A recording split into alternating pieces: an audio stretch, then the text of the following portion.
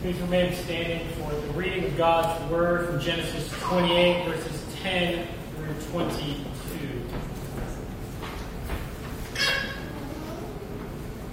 Jacob left Beersheba and went down toward Haran, and he came to a certain place and stayed there that night, because the sun had set. Taking one of the stones of that place, he put it under his head and lay down in that place to sleep. And he dreamed, and behold, there was a ladder set up on the earth, and the top of it reached to heaven. And behold, the angels of the Lord were ascending and descending on it. And behold, the Lord stood above it and said, I am the Lord, the God of Abraham your father, and the God of Isaac. The land on which you lie, I will give to you and to your offspring. Your offspring shall be like the dust of the earth, and you shall spread abroad to the west and to the east, and to the north and to the south. And in you and your offspring shall all the families of the earth be blessed. Behold, I am with you and will keep you wherever you go. And I will bring you back to this land, for I will not leave you until I have done what I have promised to you. Then Jacob awoke from his sleep and said, Surely the Lord is in this place, and I did not know it. And he was afraid and said, How awesome is this place! This is none other than the house of God, and this is the gate of heaven. So early in the morning, Jacob took the stone that he put under his head and set it up for a pillar, and poured oil on the top of it. He called the name of that place Bethel, but the name of the city was Luz at first. Then Jacob made a vow, saying, If God will be with me and will keep me in this way that I go, and will give me bread to eat and clothing to wear, so that I come again to my father's house in peace, then the Lord shall be my God, and this stone which I have set up for a pillar shall be God's house. And of all that you give me, I will give you a full tenth. The word of the Lord. You may be seated. If I haven't met you, my name is Vincent Hoppy. I'm the pastor of Grace and Peace. If you have questions what Grace and Peace is about, I am free to meet with you and would love to meet with you. But we're continuing through the book of Genesis, and the book of Genesis covers more or less, not necessarily how things happen, as if we were to give you a list of what God was doing, but rather, it's not a scientific textbook, but rather it is why God has done what He has done, in order to give the people their purpose and setting in the world, so that they know who they are to be as God's people. But here raises the question, where in the world can you meet with God? Where do you find God? Your friend came up and asked you, how would you answer them? One author, a naturalist, suggests it like this. You're going on a strange journey this time, my friend. I don't envy you. You'll have a hard time keeping your heart light and simple in the midst of this crowd of madmen. Instead of the music of the wind among the spruce tops and the tinkling of waterfalls, your ears will be filled with the oaths and groans of these poor, deluded, self-burdened people. Keep close to nature's heart yourself. And break clear away once in a while and climb a mountain, or spend a week in the woods. Wash your spirit clean from the earth stains of this sordid, gold-seeking crowd in God's pure air. It will help you in your efforts to bring to these people something better than gold. Don't lose your freedom and your love of the earth as God made it. These are the words of John Muir. He's a naturalist. He's a bearded Scottish man, a mountaineer. You can imagine him being an awesome social media influencer nowadays on Instagram. You know, hashtagging the North Face or something like that on his sweet adventures. You see, he was something of an anomaly in his days in the early 1900s. He largely rejected the fast and furious life of making riches, including going out for gold and the gold rushes. He rejected that because he saw through this. He understood that progress, wealth, and riches doesn't give him everything that he wanted. It would leave him wanting.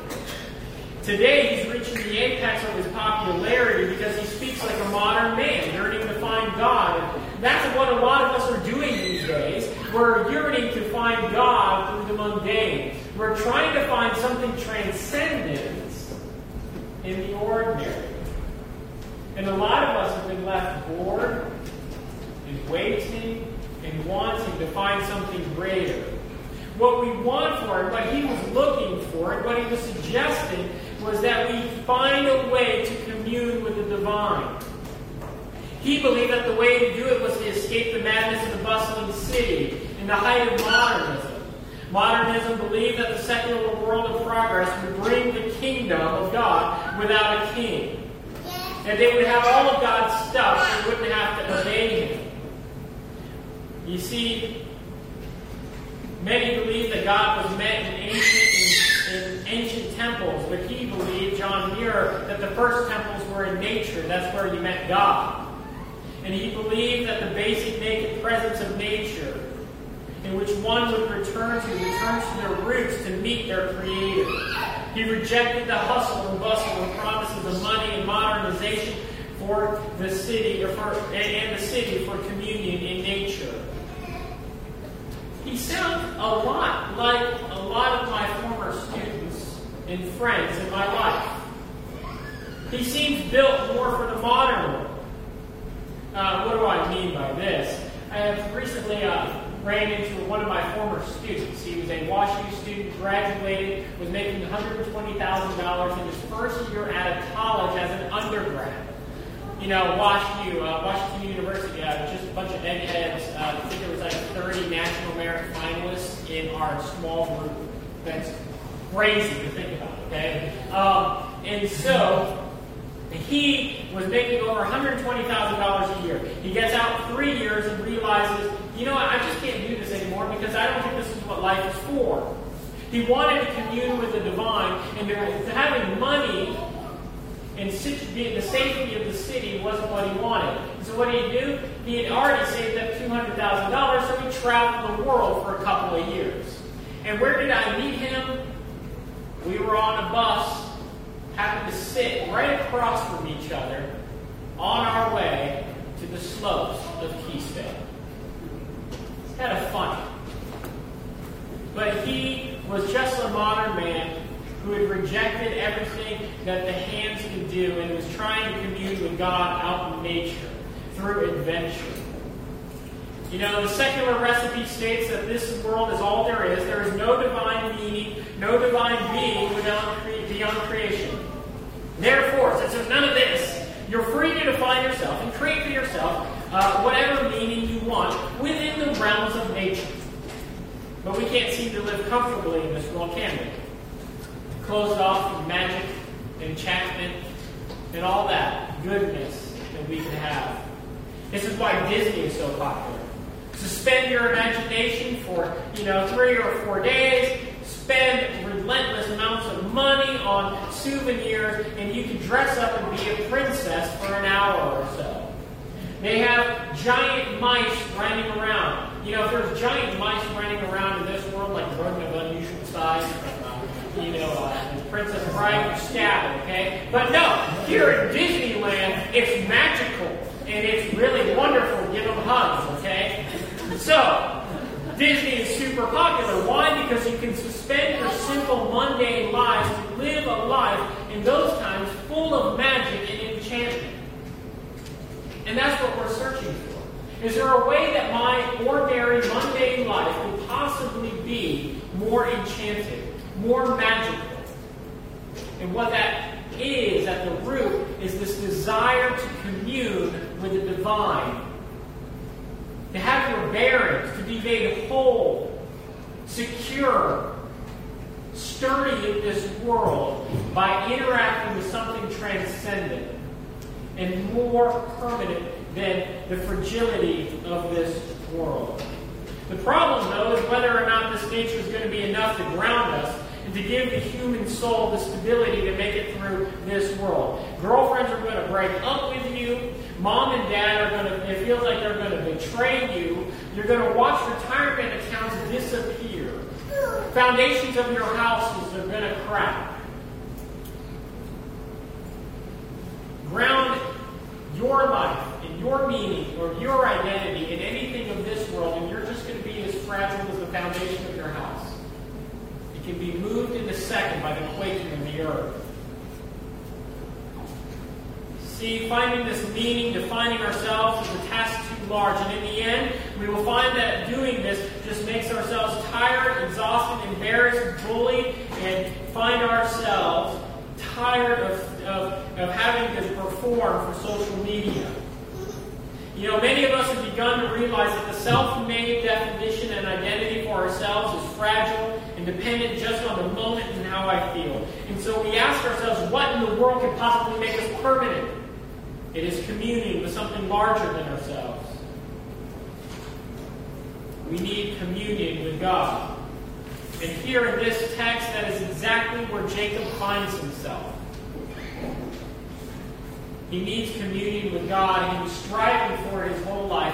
He was building for it so that he could have himself something permanent. If I could get the birthright, then I'd be somebody and I'd be stable in this world. If I got the blessing of God, then I could be somebody and I could be stable in this world. And all his scheming, all his work, all his white knuckling couldn't possibly give it to him. Jacob finds himself in an insecure position. He's a fugitive. He's out in the middle of nowhere. The sun is about to set. There's marauding bands of raiders out in the desert. There are wild animals out in the desert, and the sun is setting. He has no tent, and he has a rock for a pillow. And so you're wondering why he's having weird, whacked-out dreams. He needs to call the My Pillow man so he can get the 2-for-1 deal, because that rock is going to make him feel weird and mess up and give him a migraine, and he's going to have a crazy experience with God is what happens. This is where he finds himself in the dark, literally, all his scheming, all his efforts to make himself a somebody, to give him permanence in the world, has got him where? Out in the dark and alone. That's often where God meets us, isn't it? What does he find in the darkness? He finds the God of his dreams. Oh, no. Not the God of his expectations. Not the God that he necessarily wants. And not the God of his imagination, but rather he finds the God that he really needs. It is the God of his dreams. More substantial and more real than the rock that he is sleeping on. And what do we learn here? We learn this, that God initiates for a purpose, so we respond. God initiates for a purpose, so we respond. Well, God initiates. Jacob tried to secure for himself a way in the world, but instead finds himself lost.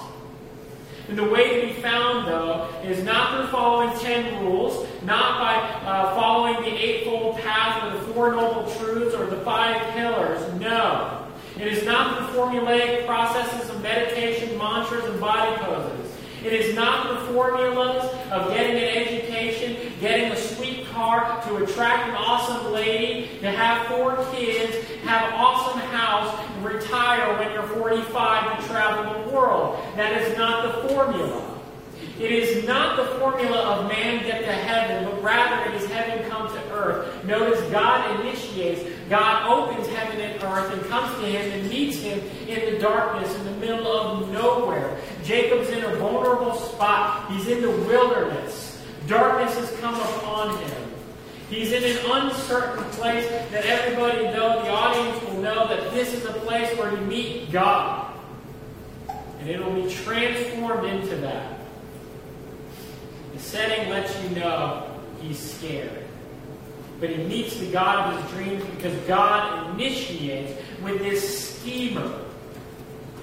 And so we know that it is not that we clean ourselves up in order to be presentable to God, nor to make ourselves morally clean in order that we may meet God, but rather God initiates and finds the schemer in the darkness, running away from his past, trying to avoid it, having lost everything, and God meets you there.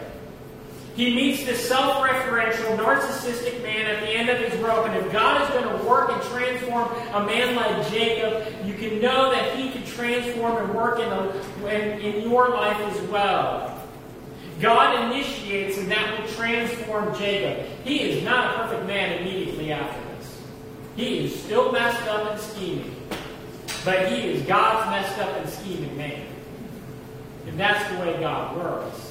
In verses 12 through 13, we see that the direction of the ladder or steps, think about ancient ziggurat temples and different things like that, are not directed as on earth to heaven. Rather, the way it is written that it is heaven open coming to earth. And so the direction of Christian theology is not man get to God and God come to earth. That's the direction that it goes. Orthodox Christianity tells you it is not make it out of earth, escape through good works, and make it to heaven. Rather, it is heaven come to earth in the person of Jesus. It is not climbing out of earth, but rather heaven and earth united in the person of Jesus. Let me put it this way. Okay? It is not the VBS song, "We Are Climbing Jacob's Ladder." You know that song? Have you heard of that? That is a terrible VBS song. You can put that on wow, or now worst worship hits ever. Okay? Why? Because no one is climbing Jacob's ladder. That is backwards theology. That is not Orthodox theology. Rather, it is that Jacob's ladder. It is God coming to earth, coming to rescue His people. And so, do you know what you ought to say whenever you hear that in the VBS again? You ought to stand up and say, "Excuse me, but I want to kick over your ladder because that is heresy." Okay? Maybe not that extreme. Maybe not that extreme. But I would say, in a kind way, I think you need to read it again. Okay? Only the Vincent Hoppy version has me just kick over ladders and stuff like that. Anyway. But we see that God initiates, and we don't lift a finger to save ourselves. In fact, all of our efforts to make heaven for ourselves is creating a personal hell, and it is what makes this world at times feel like hell. When we try to climb out our own way as Jacob did, we find that we've only dug ourselves in our grave deeper. Christianity isn't that God even makes it possible. It isn't even that. It isn't that God says, "I'm going to make it down 3/4 of the way, and you've got to get on this nice, cute little step ladder, take 4 steps toward me." That isn't Christianity. That isn't the way it works. No, He does everything. You see, as T.S. Eliot says in one of his poems, most evil is done by those with good intentions. Oftentimes, our desire to make our own way in our own world is just making the world worse. And evil is done because of it. It is always about God's initiative, and our attempts to clean up, make it to God is a lot like one of my children who I came across one day, and it involved pink nail polish. I noticed that there was the sound of an exhaust fan running on downstairs, and I am coming down the stairs to initiate and find out what's going on. And one of my kids comes up the stairs and says, "You're not going to believe this." And having 4 kids, I'm all like, "Test me." And so I walk in there, and I open the door to the fumes of nail polish hitting my head, and I'm getting an immediate headache and high. And there is my daughter.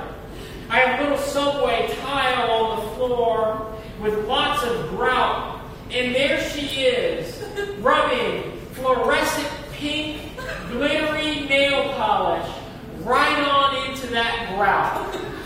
She has good intentions, but she is making it so much worse.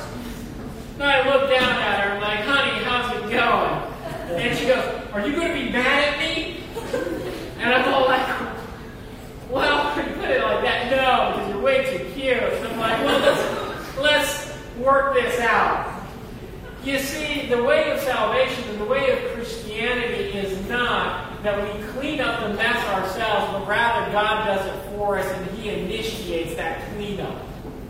And so I was down there with mineral spirits or nail polish remover, scrubbing it into my grout until I about passed out and had a headache for 2 days.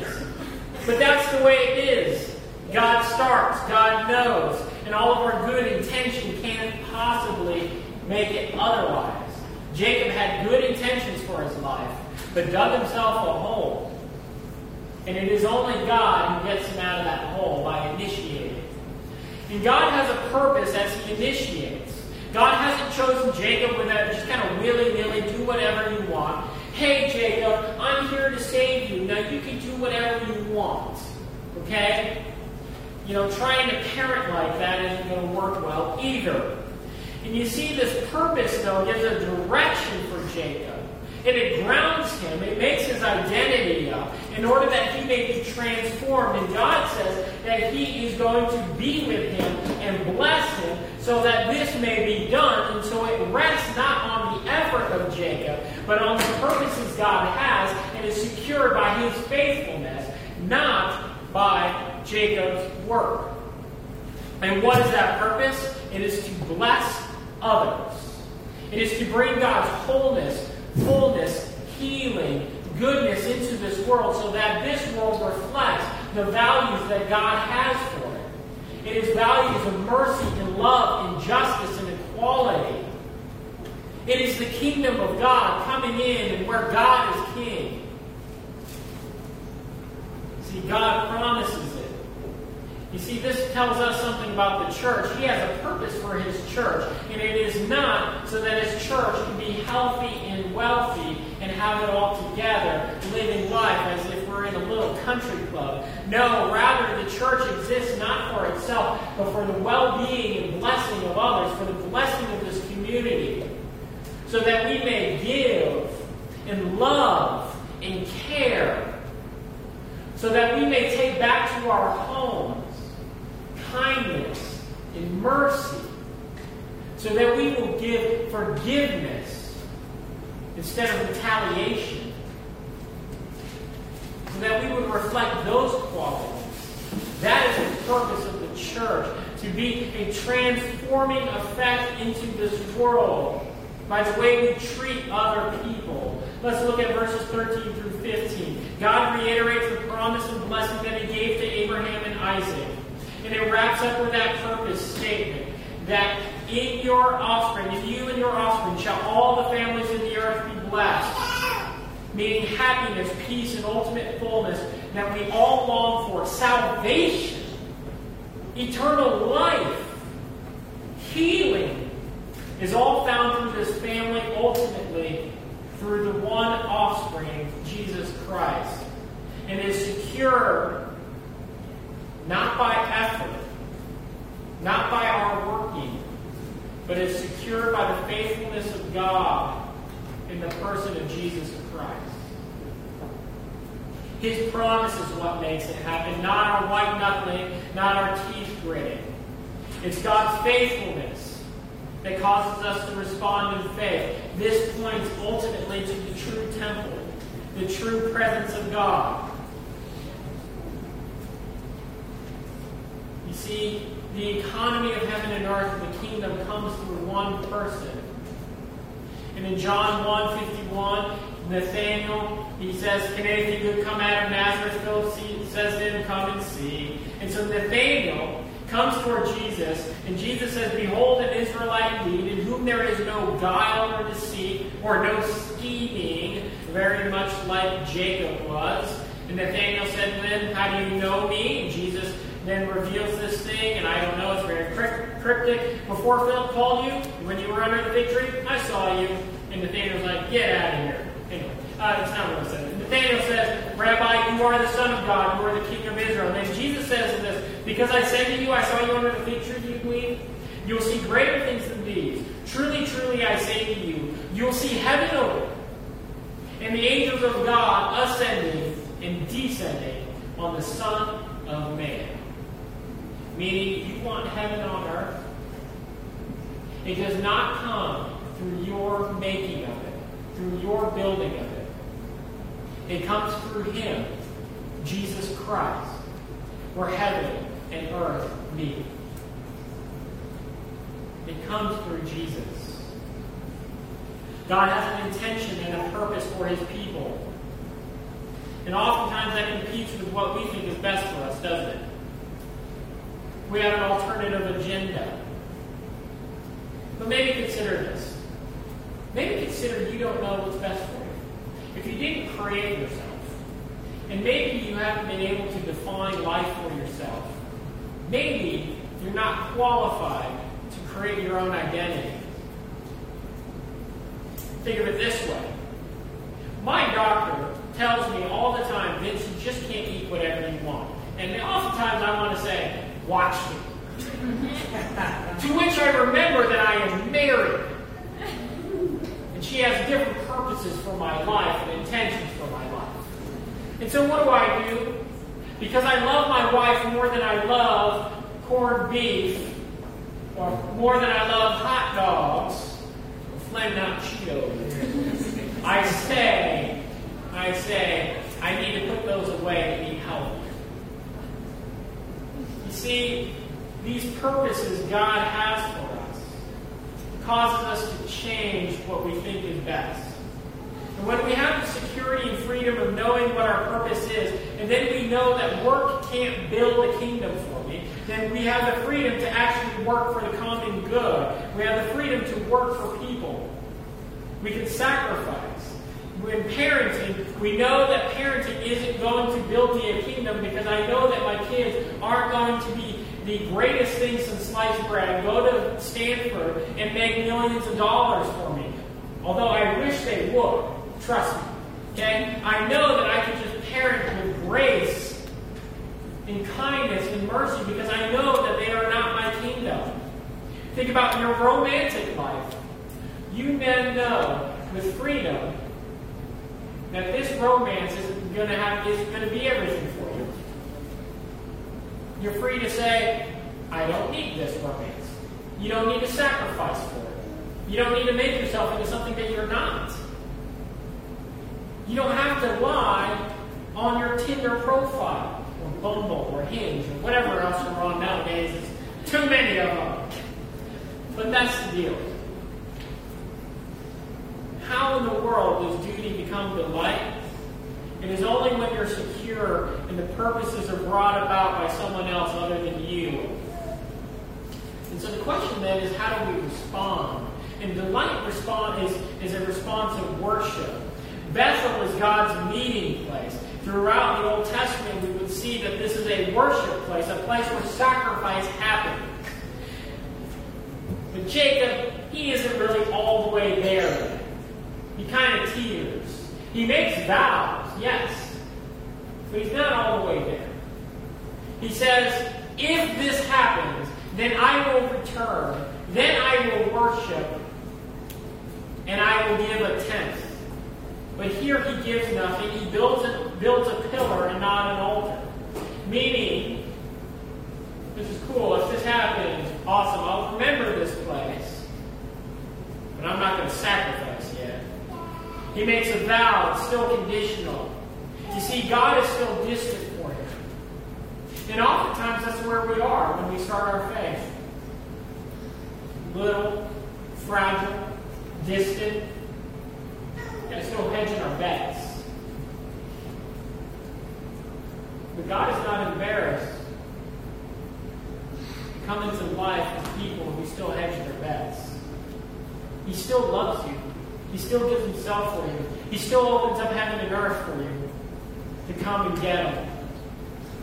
You see, what do? How do we respond? And the indications of this being God's temple, like temples in the ancient Near East, this is where the gods resided and where people were to commune with God. And so contrary to what John Muir says, this person, Jesus Christ, is the true temple. Why do I say that? Because in John chapter 2, the book of John makes this point, that the true temple, the true meeting place of God, the place where you commune with God, is in the person of Jesus. In John chapter 2, John says to the people, destroy this temple after he cleans it out. People are like, what are you doing? He cleanses the temple, drives people out. And he says, destroy this temple, and I'll raise it up in 3 days. And people are all like, say, what? And John makes a subscript. He says, because he was talking about the temple of himself. You want to be transformed? You want a communion with God? You want to taste and see that God is good? Do you want to have your heart so full of love and so transformed and so transfixed that it feels like you've been run over by a train and it will take every piece and every effort to put you back together again? You want that? God is saying that He initiates it. And He rips heaven and earth open in the person of Jesus Christ. That He is heaven come to earth. He is heaven and earth kissing. He's the life we always wanted. You can't get there. He's the way, the truth, and the life. And no one gets to the Father except for Him. He's the true temple of God. The meeting place between God and man. You see, we're called to worship in spirit and truth, and Jesus is that true meeting place. And so we do ordinary things, and we come back to ordinary places to meet Jesus because that's the way He made it. You need worship. You need Jesus more than the air you breathe. I'm talking to myself right now, I think. I need Jesus more than water after I've ridden 60 miles on a dry day on my bike. I need Him more than I need oxygen at the top of a 14,000-foot mountain.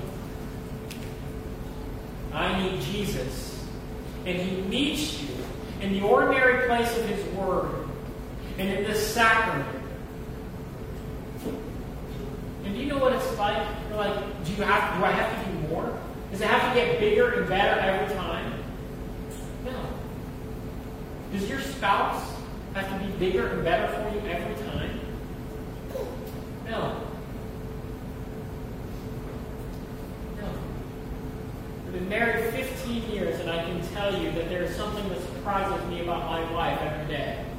Imagine how much more so when you come back to Jesus and you discover something more, something new. That the depth of His love is deeper than the Mariana Trench, and it is higher than Mount Everest. That in Jesus, in meeting God in Jesus,